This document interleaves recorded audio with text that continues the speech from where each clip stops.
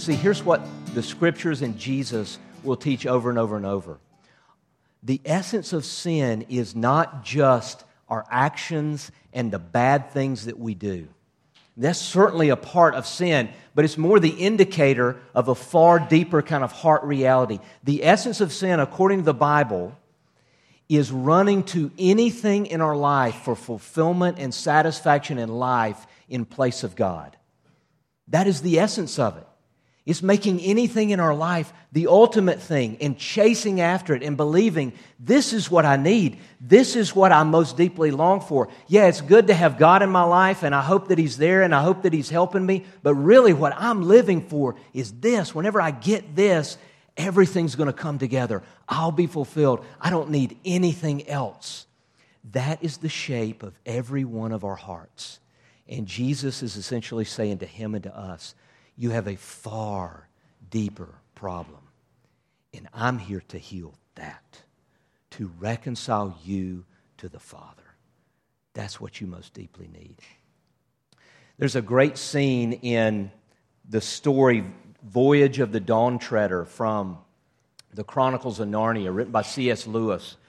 There's a great story about Eustace. Eustace is this boy who was incredibly selfish and hateful towards other kids, and he was despised, and he never could get along with anyone.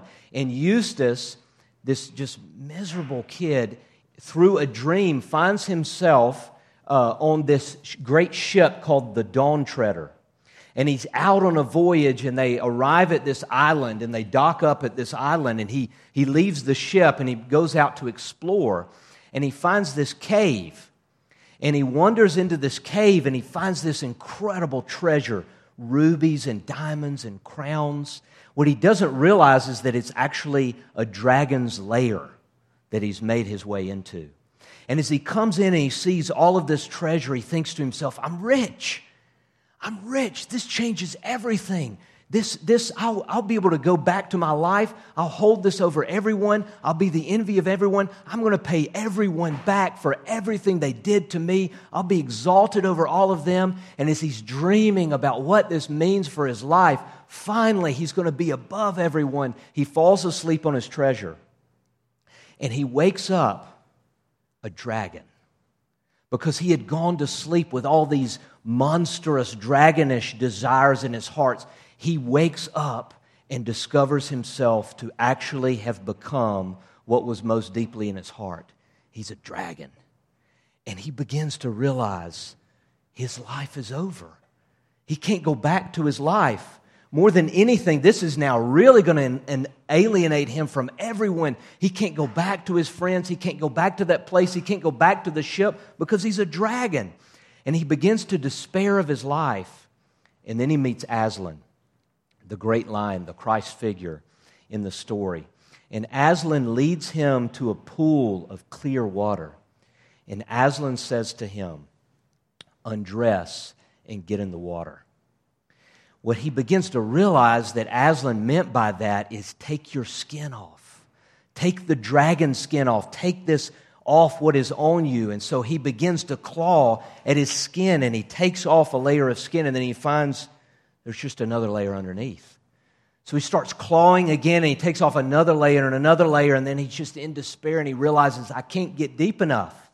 It's too deep. The dragon in me is far too deep.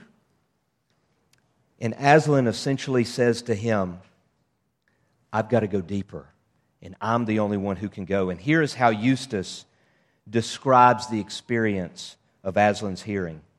I was afraid of his claws.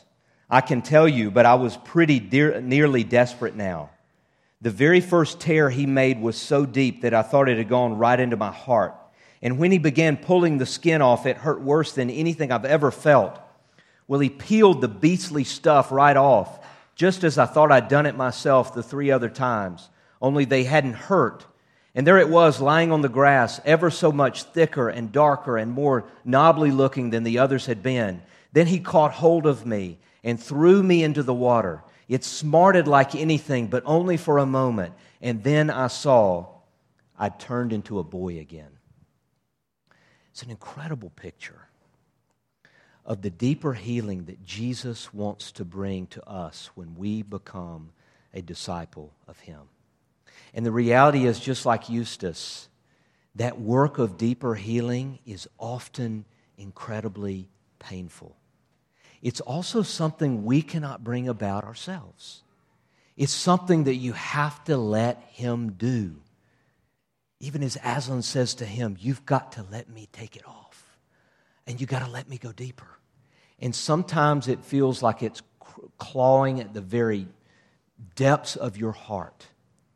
But yet His intention is to bring about a healing so in whole that we become, like Eustace, a human again. We become what we have been created to be. You see, so often we just want to be able to bring about the change in the external, the change in the circumstances, and yet Jesus comes to us and says, you need something far more deep in your life. Well, there's a final thing to see here, and that is the cost of this healing and forgiveness that Jesus brings. So in the story, as He says in that moment over the paralytic man, your sins are forgiven, all the Pharisees and teachers of the law in the room begin to be angry and very concerned. They begin to think in their hearts, that's blasphemy. For a man to forgive sins, only God can forgive sins. So this man is essentially claiming to be God. This is blasphemy, and they would be right if Jesus were merely a man. And so Jesus responds to them in this way, realizing what they're thinking. He says, which is easier to say? He poses this question. Which is easier to say, your sins are forgiven, or get up and walk? Now that's interesting, and Jesus was always doing this. He would say something that has a surface level meaning, but then there's a far deeper one. And if you think about that question on the surface, which really is harder to say? Well, it's a lot easier to say your sins are forgiven, because how can you tell? Right? It's kind of an unseen reality. It's not something that you can prove. And so someone could say that quite easily. But for someone to look at someone who's paralyzed and say, get up and walk, well, that's a lot harder, because either it's going to work or it's not. Either you're going to have the power to do it or you're going to be exposed. That would seem like a far harder thing to do. So Jesus looks at the man and He says, get up, take your mat, and go home. And in that exact moment, the man is healed. He stands up, lifts up his mat, leaping with joy, and runs home. And Jesus, in what He says to them, demonstrates why He does this. He says, verse 24, but that you may know that the Son of Man has authority on earth to forgive sins. He heals as a demonstration of His authority to forgive. The power of His healing shows that He has the authority to forgive sins. So He uses the healing to show, I have the authority to forgive sins. But still, that question is really a deeper question, isn't it?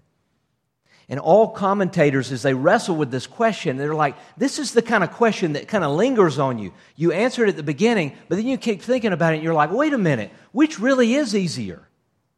Which really is easier to say? Because to forgive someone requires a great deal. But how costly is it to look at a person and say, all your sins are forgiven? You see, because forgiveness is not in any way an easy thing, is it? If you've ever tried to forgive another person, you know something of the cost of forgiveness. See, sometimes we kind of throw around that word forgiveness and we treat it pretty lightly. You know, forgiveness becomes tantamount to, yeah, I'll let it go. But that's not what forgiveness is. You know, when someone wrongs us, when someone hurts us in some deep way, when someone violates us in some way, there is a real debt that is incurred. There's a wrong that has taken place. And so someone has to pay because there's a debt. And so oftentimes what we want to do when someone wrongs us is that we're going to make them pay. We have all kinds of ways of doing that. Bitterness, tearing down their reputation to other people, holding them at arm's length, the cold shoulder. We have all kinds of ways of making another person pay for what they've done to us. But here's what forgiveness is. Forgiveness is looking at another person who's wounded you and hurt you and incurred a debt against you. And it is saying, I'm going to pay. That's the essence of forgiveness. It's saying, I'm not going to make you pay for what you've done. Instead, there is a real payment. There is a real debt. It's not writing over or brushing aside what's happened. It's saying there is real hurt here, but I'm going to forgive you, which means I'm going to pay the debt. And if you've ever tried to do that, you know that is incredibly costly. So the question is, what did it cost Jesus to look at this man and say, your sins are forgiven? The answer is everything. It cost him everything. Even in that moment, as Jesus looks upon that man, knowing everything that is true about him and says, your sins are forgiven, he knew that that would cost him his life. You see, even at this point in the book of Luke, the shadow of the cross is casting itself over Jesus. Even at this point, he knows this is going to cost me everything. I'm going to have to go to the cross. I'm going to have to pay your debt. I'm going to have to bear your sin. Have you experienced Jesus looking upon you and saying, your sins are forgiven? Have you ever experienced that? And when you begin to realize the depth of that cost, and not only the cost, but the lengths that he went to in the cross, the completeness of his work, that if you're in union with Christ, that is exactly what he's done. If you have been united to Christ by faith, he has looked upon you and said, your sins are forgiven. And once you begin to understand forgiveness in that vein, it's life transforming. That really at the essence, I'm like this crippled man before him. And yet he has looked upon me and said, your sins are forgiven. When that hits home in your heart, you become like this man who leaps with joy. So let's do a little application here. Pull out your sermon notes. Here's the first question that I want you to wrestle with here. To wrestle with very personally. And here's the question. What is the one thing in your life right now that you think, if I only had this, if this only happened, if I could actually get to this place, I'd be happy, I'd be secure, I'd be fulfilled? What is that thing in your life? And listen, we've all got that. We're all chasing after something and thinking, if I can just get here, if I can just get that relationship, if this will just come through, if this will just happen in my life, if I can just get my figure down to this perfect size here, if I can just meet a husband or a wife, if I can just have this in my life, what is it for you that you're thinking this will fulfill me? And the follow-up question to that is, do you think that will ultimately deliver? Do you think that will ultimately fulfill you? Because the reality is, if you've lived life at all, when you get that thing, it doesn't deliver. Have you experienced that? And here's what immediately happens in us. Rather than saying, whoa, wait a minute, maybe the problem is chasing after these things. We don't often do that. What often happens is in that moment we say, okay, what am I chasing next? You identify with that?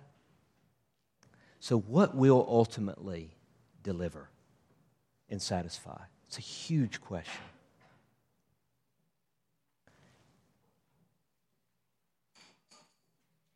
And then here's the last question. Are you experiencing Jesus saying to you now, your sins are forgiven? Are you experiencing that in a daily reality? Not just do you believe it here, but are you experiencing that in your heart. The freedom of that. So let's stop there for a few moments. And we do this at the end of the sermon. We give just a little time to interact over the passage and how it's striking us. I'd love to hear from one another. And in this, sometimes people share and it like sounds really profound. And I just want to say, if you're sitting there thinking, I like to say something, but it might not sound that profound, it would actually be helpful if you would speak up, actually. Because we're all in a different place, and this is going to hit us in different places. And so we'd love to hear from you. How does this strike you? How does it challenge you? What kind of questions does it raise in you? When he said that his sins are forgiven, it sort of made me think maybe he walked at one time, and because he committed such a sin, his punishment was being paralyzed. Well, so tell me what you said at the first part. I just missed the first part of what you said. When Jesus said, your sins are forgiven, yeah, it made me think maybe the man became paralyzed because of his sin, unless if the only other option was we're born sinners, so he could have been born that way. But at the same time, he looked at him and said, your sins are forgiven. So it made me really think that maybe that was his punishment. Well, and that's why he let him walk. Yes. Now get up and walk. Right. Well, Rachel, that is a great question, and I think it really gets at the heart of how Jesus is able to say that. Because naturally we think that if I'm experiencing the consequences of my sin, that the way that I'm going to get and find forgiveness of that sin is to pay for it. And that's deeply rooted in our hearts. We think that's how it works, right? That if I've done something wrong, then I need to pay for that so I can get back in the right. But you see, Jesus turns that whole way of thinking upside down. Because Jesus says, you can't do that. In fact, that's what So then he was born that way. Well, whether he was born that way or not, whether the physical reality was because of sin, Jesus is saying the deeper reality is the guilt of your sin. Whether or not it has anything to do with being paralyzed. The guy was more aware of his physical need than his spiritual need, and Jesus essentially saying, you are a sinner and you need forgiveness. And you see, that only comes, the Pharisees who are here, they think the way that you get forgiven is by paying for your sin. That's why they're so offended that somebody would just so easily look at someone before they've done anything. The guy didn't do anything. So the guy just receives it. The guy got 2 in 1 then. He was shown. He got 2 in 1. That's a great way to put it. Yes. Not only, you're coming here so you can walk, but I'm showing you you're a sinner as well. Exactly. And he didn't see that. Yes. He didn't see it. And that was a part of the deeper healing that Jesus wanted to bring. Is to say, yeah, I understand you need healing. I care about that. But you need a deeper healing. And Jesus gives it. I got it now. It's a great question. And I think what a great contrast between the Pharisees who are thinking, here's how it works. You pay for sin, and then it's forgiven. And so they're offended that somebody who hadn't done the hard work of paying for their sin can just get forgiveness. How does that work? And you see, Jesus realizes, and his whole life's about this, the heart of the gospel. You cannot pay for it. And we try to do that. When we sin, what do you do when you sin? Man, I start doing this. Bam. I start beating myself up. I want to show God I'm really serious. I'm really mad at myself so that God will say, oh, okay, stop, I've seen enough. Okay, you're forgiven. But what Jesus is showing here, the man didn't do anything. The man didn't pray a sinner's prayer. He didn't walk an aisle. He couldn't. He didn't do anything. Jesus just looked on him and said, your sins are forgiven. So free. And that's the thing that's got to hit home in our hearts. The freeness of it. Because when the freeness hits home in your heart, it frees you from all those things you're running after in your life. I think Sarah was next. So what you were just saying kind of was what I was thinking, like the question that you asked a second ago, are you experiencing Jesus saying your sins are forgiven? I'm thinking, well, I know that I have experienced that, but like you said, whenever I sin, then I'm just like beating myself up, or I have to think I have to do certain things to kind of pay for my sin, which is the opposite of the gospel. Yes. But I guess I'm like, well, then how do I guess it's just stop doing that, but it feels hard when I'm like, well, it's up to you, God, to do something, but it feels like you're not. Yeah. So I guess the question is, and I know what you're going to say, but how can I experience that? How do you experience the forgiveness of Jesus? Yeah. And it's what we talk about all the time. It's repenting and believing the gospel. A never-ending process of repenting and believing the gospel. Because the reality is that if you're united to Christ, then it means all of your sins have been paid for, past, present, and future. So that's a true reality. And so it doesn't mean, hey, it doesn't matter what you do. You know, repentance is coming and seeing your sin, but then it's turning to receive and experience His forgiveness again. And so the experience of it really does come in the face of seeing and acknowledging your sin. And that's why that's an ongoing process there. But it's repenting and believing the gospel. But it's not getting him to do something he's not done before. It's experiencing what's already taken place in me, if that makes sense. What do you do with sin has consequences? Yeah. And my sin has had consequences in other people's lives that are heartbreaking. That's right. It is so difficult sometimes to walk in God's forgiveness when you're seeing the result of your sin in other people. How do you, I guess the answer is the same as it was with Sarah. Yeah. But it seems like you, from time to time, you experience that freedom, and then you look around and you say, I'm never going to escape the consequences of some of the things. Yes. I'm so glad you asked that, Scott. So he's saying, how does this apply when you're when you're experiencing the consequences of your sin, the very real consequences and fallout of something that you've done? I love that you asked that question, because that's a part of where the rubber really meets the road for us. And I bet there's a lot of people that were thinking that exact question whenever you asked it. Because it's one thing to experience that forgiveness, but then when you are facing and living in the consequences, and the reality is that sin has consequences.